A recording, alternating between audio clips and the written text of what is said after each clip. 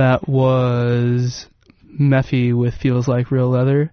Local band, you can catch them around often. Before that was Oneself, Children of Possibility. The song was entitled Overexpose. Before that, Steve Earle with Guitar Town. Come On Feel the Illinois by Sufjan Stevens. Wilco with Camera. The Talking Heads with a live version of Don't Worry About the Government.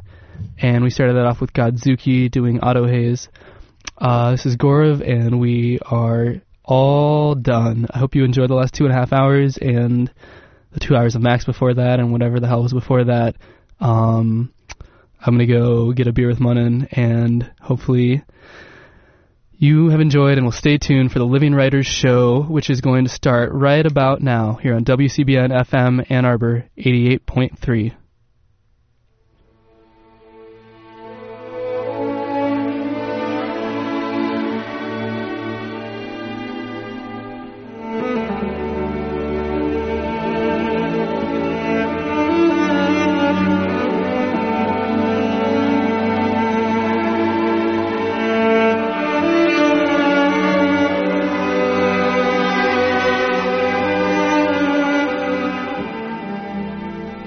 Good afternoon. You're listening to WCBN FM Ann Arbor. This is the Living Writers Show. My name is Ashley David, and my guest today is poet Lorna Goodison. Her work has been widely anthologized, recognized internationally, and translated into several languages. Her publications include 8 books of poetry, among them the most recent book, which we'll be talking about today, Controlling the Silver, also Turn Thanks to Us, All Flowers Are Roses, and Traveling Mercies. Also, she's published a collection of short stories, and numerous publications have appeared in journals and magazines. Lorna Goodison's many awards include the Commonwealth Poetry Prize for the Americas region, the Musgrave Gold Medal from the Institute of Jamaica, and the Henry Russell Award from the University of Michigan. A native of Jamaica, she teaches at the University of Michigan and holds joint appointments in the Department of English and the Center for Afro-American and African Studies. Welcome. It's really wonderful to have you today. It's very nice of you to invite me here today, Ashley. Such a pleasure. I was saying just before the interview began that this is a particular treat for me because you've been my teacher, and now I get to actually sort of put you in the hot seat and talk about all the things I was too shy to ask when I was sitting in your classroom. Well, as we usually do, we start the show off with a reading, and so I'm wondering if you would read for us from your newest book, Controlling the Silver. Lessons learned from the Royal Primer. Taught us how Bombo lived in the Congo in a round grass hut. Bombo was the boy who sported a white cloth about his loins, causing one of our linguists to conjecture that perhaps Bombo's rough garment gave its name to one of Jamaica's curse cloths. Now, we were never told exactly what that little boy Bombo was doing, except just dwelling as a dark Congolese native in his domed glass ancestral hut, supported by a thorny center pole. But what the Royal Primer forgot to tell us was this. It seemed that it was the King of Belgium who gave strict instructions to his soldiers to cleanly chop off both of the little boy Bombo's hands, on account of the fact that balls of rubber cultivated by Bombo were deemed too lightweight and not enough for the needs of Leopold. Thank you very much. Now, your work is rooted in Jamaica, your home, but it just sort of covers the planet and moves from intimate family settings and out into the world, into sort of big discursive sorts of themes. And I wonder if you started out as a painter. In fact, the cover of Controlling the Silver is one of your paintings. Mm-hmm. The cover of all your books. All my books, yes. Are your paintings. You started out as a painter, and you were telling me before the interview about your first painting. Do you remember your first poem?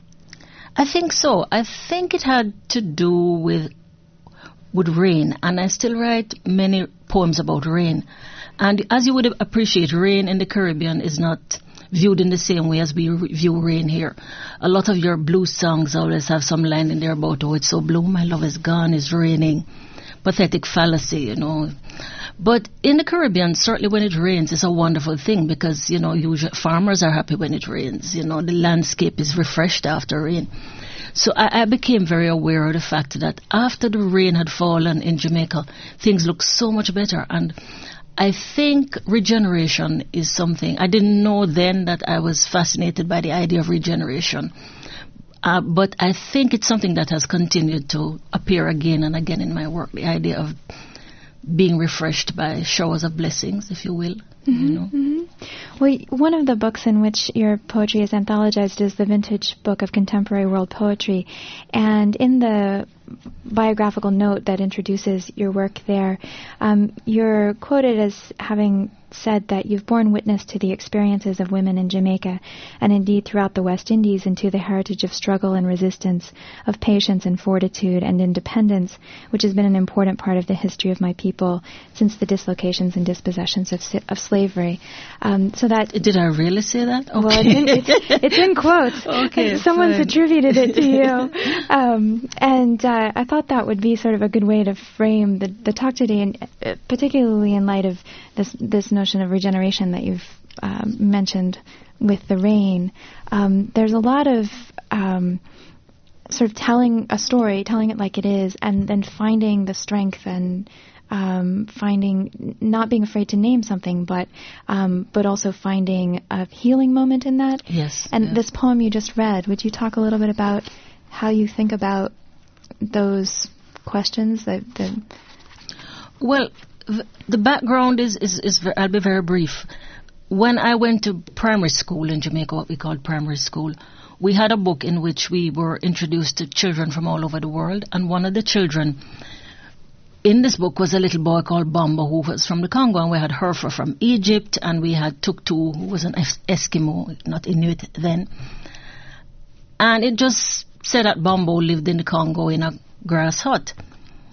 But in retrospect, and I mean many years later, when I thought about that book, just about the time that book was published and given to us to read, in the Belgian Congo, it is true people's hands were being cut off for not meeting their quota of rubber. You know that, or those really awful stories.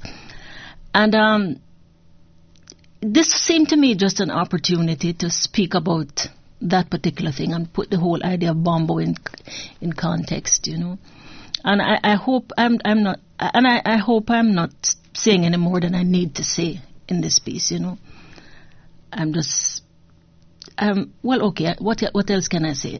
Well, there's a fine line to walk between sort of hitting someone over the head with a message and creating something that's art and that's poetry that speaks for itself. Is that something that you think about kind of after the fact? Do you go for a message, or do you go for a particular music or rhythm or story, and then there happens to be a message in that? I have, at different times, I've done different kinds of work, and at some stage of my life, I used to work for the Jamaica Information Service, and that meant I did a lot of public education campaigns, on energy conservation or, just all sorts of things like that. And I became I became a little worried that tone, that public education tone, would creep into my work. So I worked very hard to separate my poems from that kind of writing. So I think, if anything, I hesitate. I hold back a little in a poem like this. I do not want to, as you say, beat people over the head, or as Eduardo Galeano says, to speak to your audience as if they were hard of hearing. Yes. Yes. Although sometimes it seems that the audience is indeed hard of hearing. You're coming from Jamaica, and you split your time now between Jamaica and Michigan and Toronto. Are those the sort of places where you're in New York too? Or? No, I went to art school in New York for a while, the School of the Art Students League on West 57th Street. Do you know New York? I do. Yes. My first grad degree was over that way. Sure. Okay, over by Carnegie Hall. Yeah. So I spent some time there, and I do have. No, I don't have any real attachments in New York now, but I have lived in different places. As I lived for. I've done a lot of work in England, for example. I do lots of readings there. And I lived in Germany for a little bit. I was once at the Bunting Institute at Radcliffe in Cambridge for a year. So I've moved about a fair bit, Do you feel a certain responsibility to home, to Jamaica, and in telling your poem and writing your poems and writing your stories? Do you find that other people sort of hold you up? And I mean, you've now with the publication of your most recent book, Controlling the Silver, I believe it was Kwame Dawes who said that you've now become part of the trinity of Caribbean writing. Walcott, Brathwaite, and Goodison. Is that a lot of weight on your shoulders, or is that something that people can kind of say and you just do your work? It was wonderful of Kwame to say that. And one or two other people have attempted to put me in that great company, And I'm extremely, honored to be placed there. But I try not to think too hard about things like that. I think it's dangerous. You were telling me about your mother. Should I tell that story? Please No. Do. That's a great one. Yes, I was just saying, I always go back to a memory I have of my mother who, whenever I would go to her, my mother died about 11 years ago, but when I would go to her and I'd say, I'm going off to do a reading in Paris or in London or somewhere like that, and she would say, that's very nice, dear. No, you just go and be yourself. And I tell myself that because she's no longer around to tell me that. Whenever I'm doing anything, I always say, okay, dear, go off and be yourself. I want to remain as much as is possible myself. And is that a very sort of internal thing, or do you think of yourself as someone of the diaspora or someone of Jamaica, or Lorna, outside these kinds of lines that get drawn when people talk about identities in academic contexts? I certainly I think of myself as a Jamaican. I certainly do, and I always will. But I also think of myself as being a citizen of the world. I don't use those particular terms, but I certainly see myself as being a citizen of Ann Arbor now. I've been here, I think, long enough. And my husband is Canadian, and I have many my family ties to Canada go back almost 70 years. My mother's sisters went to Montreal in 1920, so I do have strong ties in that part of the world as well. And I just try to be where I am. Wherever it is I'm put down, I just, as much as is possible, I try to live there. And it's true, they're lovely people in Ann Arbor, people I really will, I'm very close to, and I've made these friendships, and they're very valuable to me. So I'm just where I am now. Does that answer your question? It does, and it reminds me of something you told me, I think, about a year ago about this story is very similar for many Jamaicans, this kind of relationship between Canada in particular and Jamaica, that different parts of families will be there and sort of go back and forth. So one of your poems in Controlling the Silver, Hard Food, talks about how you bring home from Jamaica to home in Canada. And maybe if we can, would you mind reading that one? Sure. It's a poem about my mother, and I have to find it. But it is true. This is, my mother would go to visit her sisters in Montreal, and she was a very lovely lady, and she would get all dressed up, but she would insist on carrying Jamaican food with her, And the poem is called Hard Food. Decked in her finery, Doris would transport every species of provender, opting to jettison her own garments when the scales registered outrage, scandalized horrendous overweight. Not one finger of green banana surrendered. She journeyed to see her sisters Rose and Anne, her suitcases fat with the food of their Hanover childhood. In advance she'd hunt and gather Lucy white and yellow yams, sweet potatoes and cassava, green Bombay and Julie mangoes. Sheathed in the obituary pages of newspapers, they landed ripe, fit for sucked dry endings. So they read, they ate, sure of finding at least one soul known to them in the death columns. Sia Duhaney dead here, she must be related to grandmother Nana. Bliss is a ripe Julie mango. Wear pimento grains in your socks for heat. Mama, where you get that kind of foolishness? She never said. My mother, possessor of esoteric information, boss of things strange and arcane, packed sugarcane next to aloes and tamarind, foil-wrapped escovitch fish like silver slippers. When I land, I'll cook for them. We will feast whole night till morning. And I'm on my way to Calgary with a bag of hard food. My mother, I've become you. Thank you. There's such beautiful music in that, and I know you listen to a lot of music. We started the show today with Yo-Yo Ma, and when we break in just a minute, we'll listen to a little Coltrane, which is what you've been listening to a lot lately. Yes. Do you hear a separate music when you're writing your poems, or does the music that you're listening to at the time make its way into the language that you use? Is there a relationship there? Music is very, very important to me. My father was a natural musician. He would play the guitar. My mother played the piano, some too. But the really big musical influence in my life is I have 6 brothers. I'm one of 9 children, and one of my 6 brothers hosts a radio show in Jamaica where he plays jazz and rhythm and blues for about 2 hours every Sunday afternoon. And I grew up in a house where we listened to music all the time, jazz in particular. I remember the first time I ever heard Miles Davis and how compelling that was. I named my son Miles because Miles Davis is such an important person in my life, important influence on my work. So I listen to a lot of music, but I think more than that, I like the idea of the close relationship between poetry and music. And I tend to favor poems that have some kind of music in them. It doesn't have to be,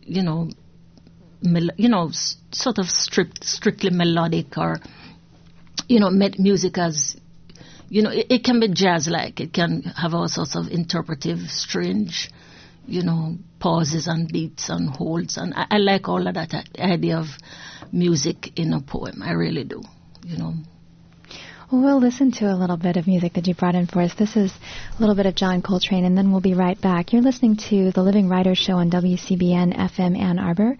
My name is Ashley David, and my guest today is poet Lorna Goodison. We'll be right back.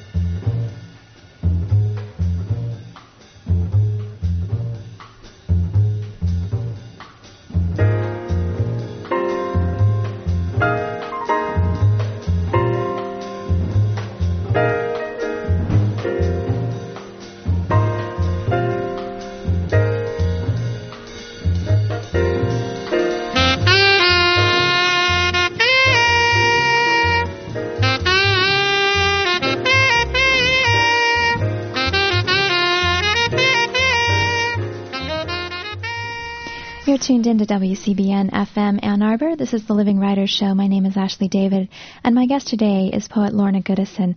We're talking predominantly about her newest book, Controlling the Silver. Well, would you read a little bit more for us from the book? So, who was the mother of Jamaican art?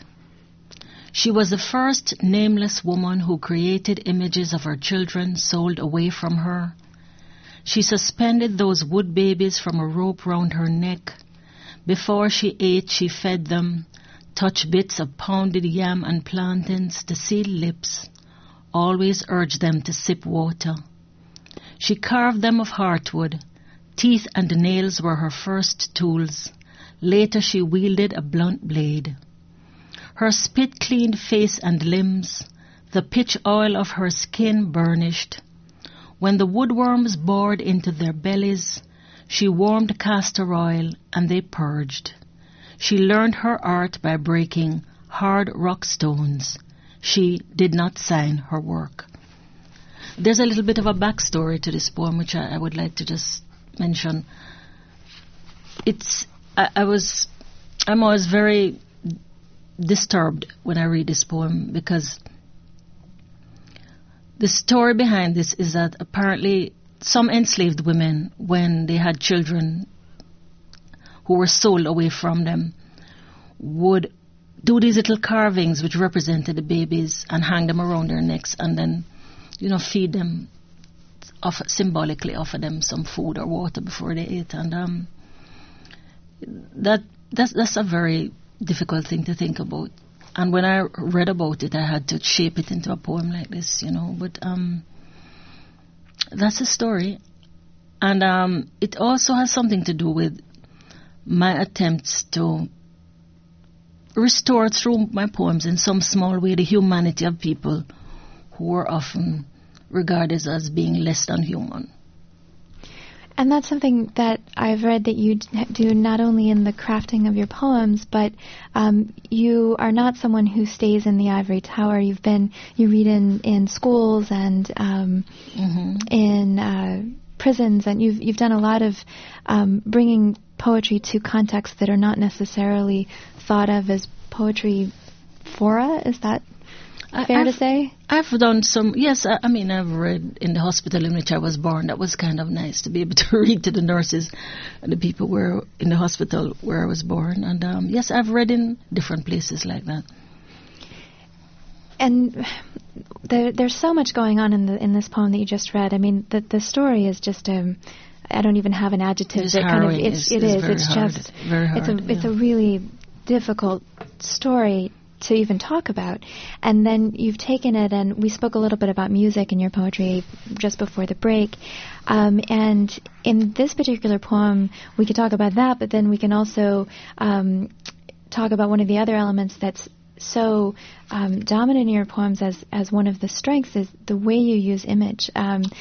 The way the precision and the specific ways you've chosen to tell that story can carry a reader along. It's carried me along, and I can just sort of read this beautiful artifact of poem, and then I'm like, oh my goodness, and this is about this horrible story, and lay those two things together. So there's a layering of effects, this music and image and historical context that creates sort of a trinity of effect, if you will. And you use metaphor in your stories too. You tell stories about your family, or use members from your family to tell them. But the layering goes back to history often. Yes, invariably. I often say that I do history from below. I really was at one point going to study history in a formal way, but I ended up doing history from below through these poems because I'm fascinated by things which do not appear in the history book. Well, certainly history book in the Caribbean, but which I think belong in some sort of history book. So I ended up putting some of these things in my poems. I have a number of things like that which I learned from being in the field, if you will, because of different types of work I've done, where I've met very fascinating people who told me these stories that were so, unusual, and I ended up putting them into my poems. Do these stories that are not in the history books come to you through conversations you have with people? Very often, yes. Yeah. And are they sort of casual collecting? By happenstance, they arrive in your in front of you, or do you go on research? Okay. I've done some work in radio, and I've used to produce documentaries in Jamaica. Not a lot, but some. And because I was doing this kind of work, I used to work as a cultural administrator for a while. So I would go out to speak to somebody about who was, doing a particular kind of dance that you wanted to make sure didn't disappear. And in speaking to this person, they would, just tell you these amazing things, and so that is where some of my material comes from field work. Right. Yeah. And are those stories disappearing? I mean, is there a certain point when the kinds of stories that you've been collecting that are not in the history books are kind of going to be gone, and there's a contemporary... do you know, is that kind of a funny question? Because, of course, history is always going and people are... But yeah. Well, I'm sure there are other people doing what I was doing, and I'm hoping they're doing the same thing. I just want to, honestly, this is an admission now. What I'm aiming to do in my work is to put in as much of these stories and remedies as far as I'm going to call them that, little remedies, for brokenness in these poems. I'm hiding them there, and I hope the people who need them will find them. Right, wonderful. Well, and they've been described as praise songs and elegies. Does that fit for you with this notion of remedy? Oh yes, I'm fascinated by the form of praise songs, and I've been fortunate enough to go to Southern Africa on 3 occasions to read poetry, and they have those wonderful praise singers, these people who just praise a man, a king, or something for days and days on end, or I'm exaggerating here a bit, but long, wonderful, extemporaneous, lovely songs of praise to a subject. And I like the idea of that, because I think one of my very first poems, after the rain poem, I remember wanting to write a poem for my mother. And it was, in fact, inspired by, I just thought somebody should praise her. She has the capacity to care for huge amounts of people. My mother had 9 children, but she operated under some strange sort of, mystical mathematics that she believed in, that said if you could feed 9 children, you could just as easily feed 10, 15 or 16. So we always had other people's children in our house, in addition to, there were lots of us. And she just thought that was a good thing to do. And I felt compelled to praise her. And that was the impetus. I just needed to praise her. And I didn't know I was writing a praise song, but that is what I wanted to do.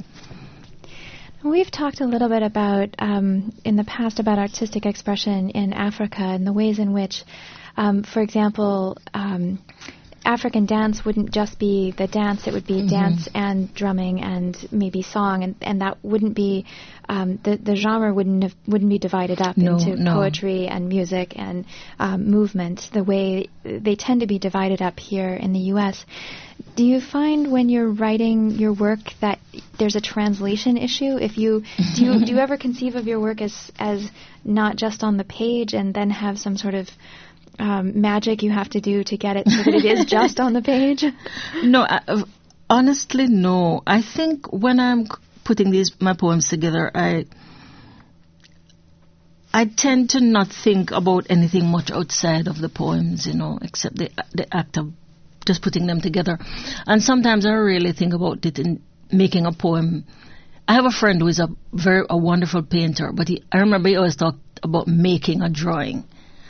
And I like to think about making a poem in the same way you make a piece of furniture or something. That's fitting things together, joints. And I think I learned in many ways to write poems or to put poems together from my mother, who was a dressmaker, sewing seams. I always tell my students, remember, test the seams. The seams will hold up, And so it's very much that kind of relationship that I have with the poem, when I'm making it. So I honestly can say I do not spend a lot of time thinking about, whether it's, working along with a song or music or art, or I just make it and then I step away from it. And if I'm really lucky, I think, now where did that come from? So there is this kind of conscious effort, and then the moment of surprise when it arrives, and when it's all done, and where that is. I know some people talk about this is an example I use often because it obviously struck me as quite interesting. Last year when the poet Paul Muldoon was in town, in a workshop he said, you have to think about the architecture of a poem. If you're going to put a beam over there, then you need a beam over on this other side. Beam, yeah. If you're going to a bearing beam. Exactly. Yes. So do you write there? Some of your papers are now in your manuscripts are in Toronto. Yes. And some of the wonderful things about that is that there are loads of notebooks, so we can sort of see how things evolve. Do you just get ideas out and then shape them by thinking about things like stress beams and or a dress pattern and putting it together?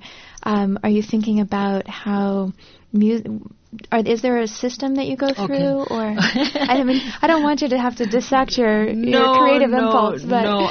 Honestly, let me tell you about the thing I'm almost finished with. The latest poem I have been laboring over. 2 years ago, I was doing some research at the Institute of Jamaica Library because every time I go to Jamaica, I read things, and because as the whole business of Jamaican history is very important to my work. And I was going through a file and I came across this marvelous, what was it? How can I say it? It was an account by a man who had learned 5 trades from a man whose name was Casimir. And he was just full of praise for this man and admiration for the fact that he could do so many things and do them well. And I photocopied it and I've been reading it and looking at it, and I think I'm finished with them. But it's a whole story. The story began because he, as a small boy, saw a carriage that this man had renovated, and he stood in his bare. He had no shoes on, so he just stood there and wondered at the fact that this man could transform something that was old and broken into something so beautiful. And he decided as a small boy to follow this man back to Kingston. He walked behind him all these miles just to be able to learn to do something well. And that is something I'm very, very taken with, the idea of just doing even one thing really, really, really well. And that's what I'm working on now. And it began with reading that account from a newspaper that was over 100 years ago. Somebody, took this account from this old man about seeing his master, as he called him, who could do these things so well. He could make cakes, he could renovate carriages, he made fireworks, he was just he made sweets. He was just this very skilled man. And so I read that and I just became fascinated by the man. So I kept seeing him, I kept imagining him, and this has been going on for 2 years. And I think I finally finished with the cycle of poems which came out of them. But I for the past 2 years I've been thinking about this man quite a bit. I've lived with him. I try to imagine what he would look like, how he would speak, and how people would react to him. And that is how I do it. Does that answer your question at all? That does, yes. Thank you very much. And we're going to take a short break, and then we'll be right back. You're listening to The Living Writers Show on WCBN FM Ann Arbor. My name is Ashley David. My guest today is Lorna Goodison, and we'll be right back.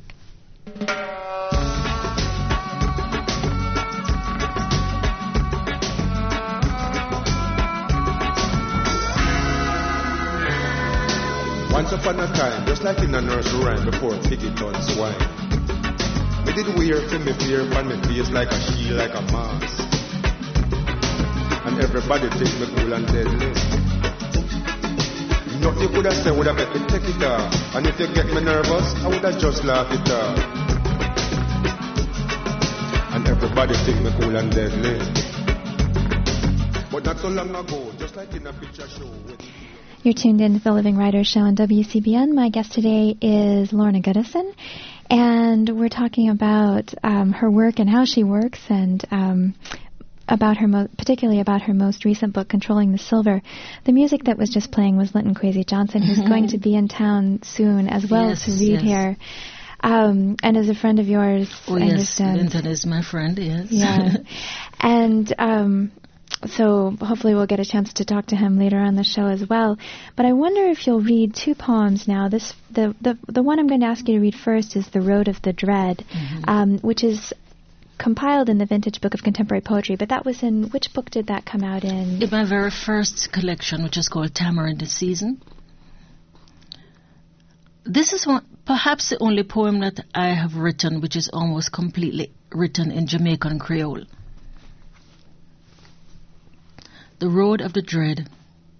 That the road no pave like any other black-faced road. It no have no definite color, and it fenced two side with live barbed wire.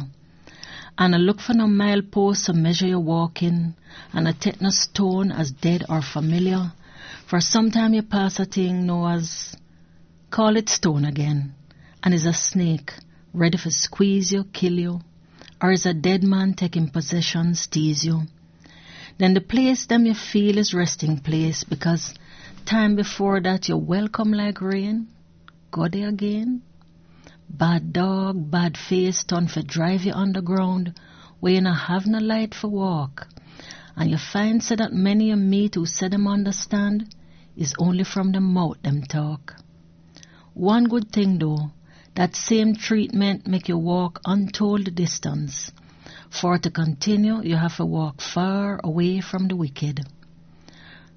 Upon the same road, your sister, sometime you drink your salt sweat for water, for you sure say at least that no poison. And bread, you picture it and chew it accordingly, and sometime you're surprised to know how that full man belly. Some day no have no definite color, no beginning and no ending. It just named day or night as how you feel for call it. Then why I tread it, brother? Well, make I tell you about the day them when the father sent some little bird that swallow flute for thrill me, and when him instruct the sun for smile upon me first, and the sky calm like sea when it sleep, and the breeze like a laugh follow me, or the man find a stream that pure like a baby mind, and the water ease down your throat and quiet you inside. And better still, when you meet another traveler who have flour and you have water, and man make bread together, and them time there the road just runs straight and sure like a young horse that can't tire, and you catch a glimpse of the end through the water in your eye. And I won't tell you what I spy, but it's for that alone I tread this road. Thank you very much. Now, you mentioned before you read it that that's perhaps the only poem you've written that's in Jamaican Completely Creole. in Creole. I code switch, as you may notice. Yes, and I wonder if you'll read I Saw Charles Mingus from Controlling the Silver, and then we'll talk about sort of those different strategies. Sure. I saw Charles Mingus. There went Mingus, high as he was wide, moving stately galleon up Fifth Avenue, tall Valkyrie blonde woman heart side. They changed sides, crossed over on approaching the new school. It was cold. How did I see Charles Mingus pass? I cashiered at Rugoff's Fifth Avenue between 12th and 13th Street after classes at the Art Students League. One extra A-train token busted my budget. But you don't want to hear that. To you, I'm an island upstart, allowed in through the tradesperson's entrance. True that. But point is, I did see Mingus walking. As I cashiered, Master Akira Kurosawa reeled. You kind of code switch there, too. Yep. Kurosawa to Mingus to back to home to the A-train in New York City. How do you... when you make the choice to write in Jamaican Creole or to pull the elements together,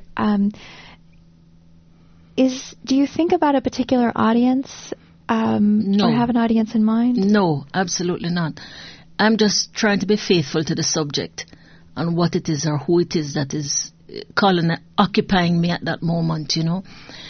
For example, The Road of the Dread was inspired by a young Rastafarian I know who had come from a middle-class home and just because of his religious beliefs was teaching in the Kingston inner cities, in the inner city, in a very, very, very, sort of hard place where he had given up a lot of creature comforts to be able to do this, to be true to his beliefs.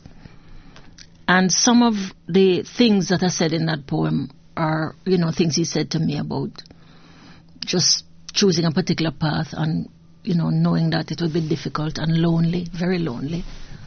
And why he couldn't divulge why he had done it, because somewhere he had been promised that somewhere at the end of it there was going to be something that was even too lovely to try to describe, So that was what that was about, and... There's a moment of a loneliness perhaps in this other poem that you read. I saw Charles Mingus. Sure. To you I'm just a... Oh, the speaker, yes. Yeah. Actually, I don't want to elaborate, but that, sometimes I've had that, I don't want to go on about that, but I've had that. People think, you're from Jamaica, how can you talk about Charles Mingus? Except that, I did see him.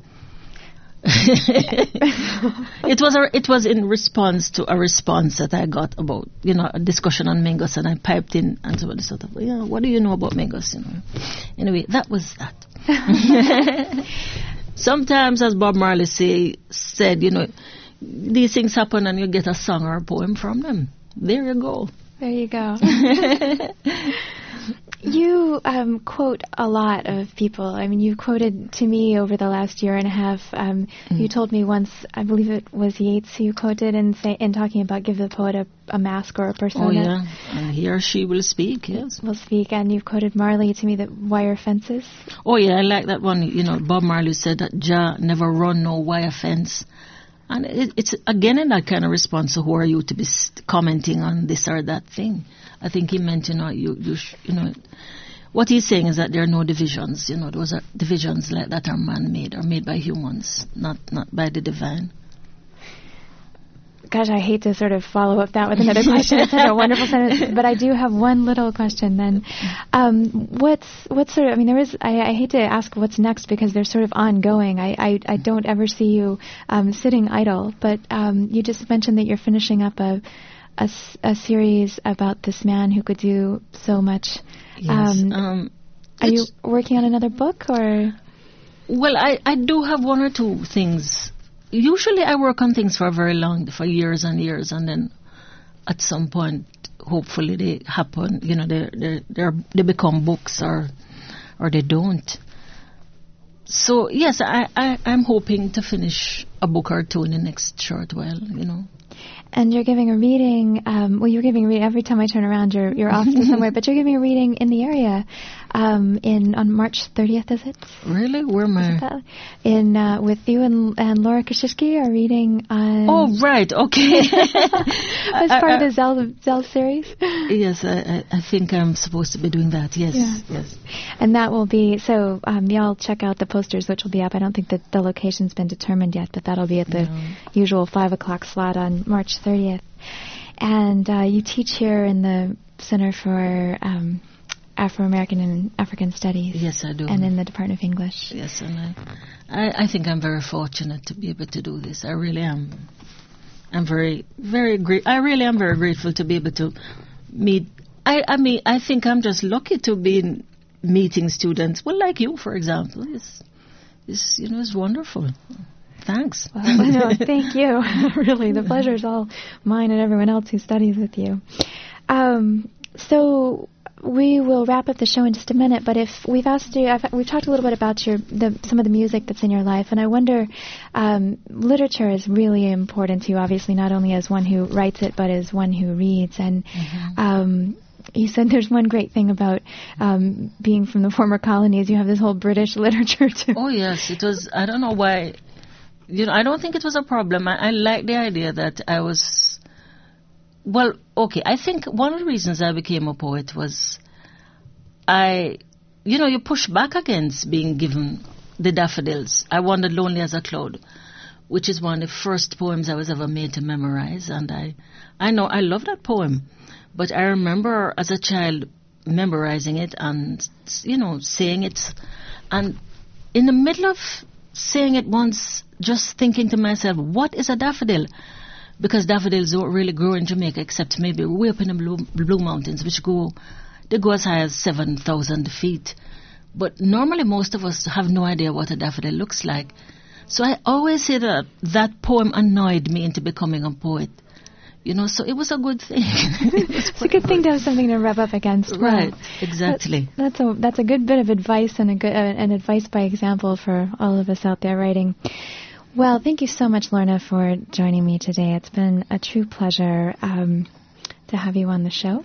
Thank you. And I'd also like to thank our engineer, Chaz Barrett, for doing a wonderful job behind the scenes every week. The show will go on next week as well, and every Wednesday from 4:30 to 5:15, the Living Writers Show airs on WCBN. And for the rest of the 24-hour schedule, all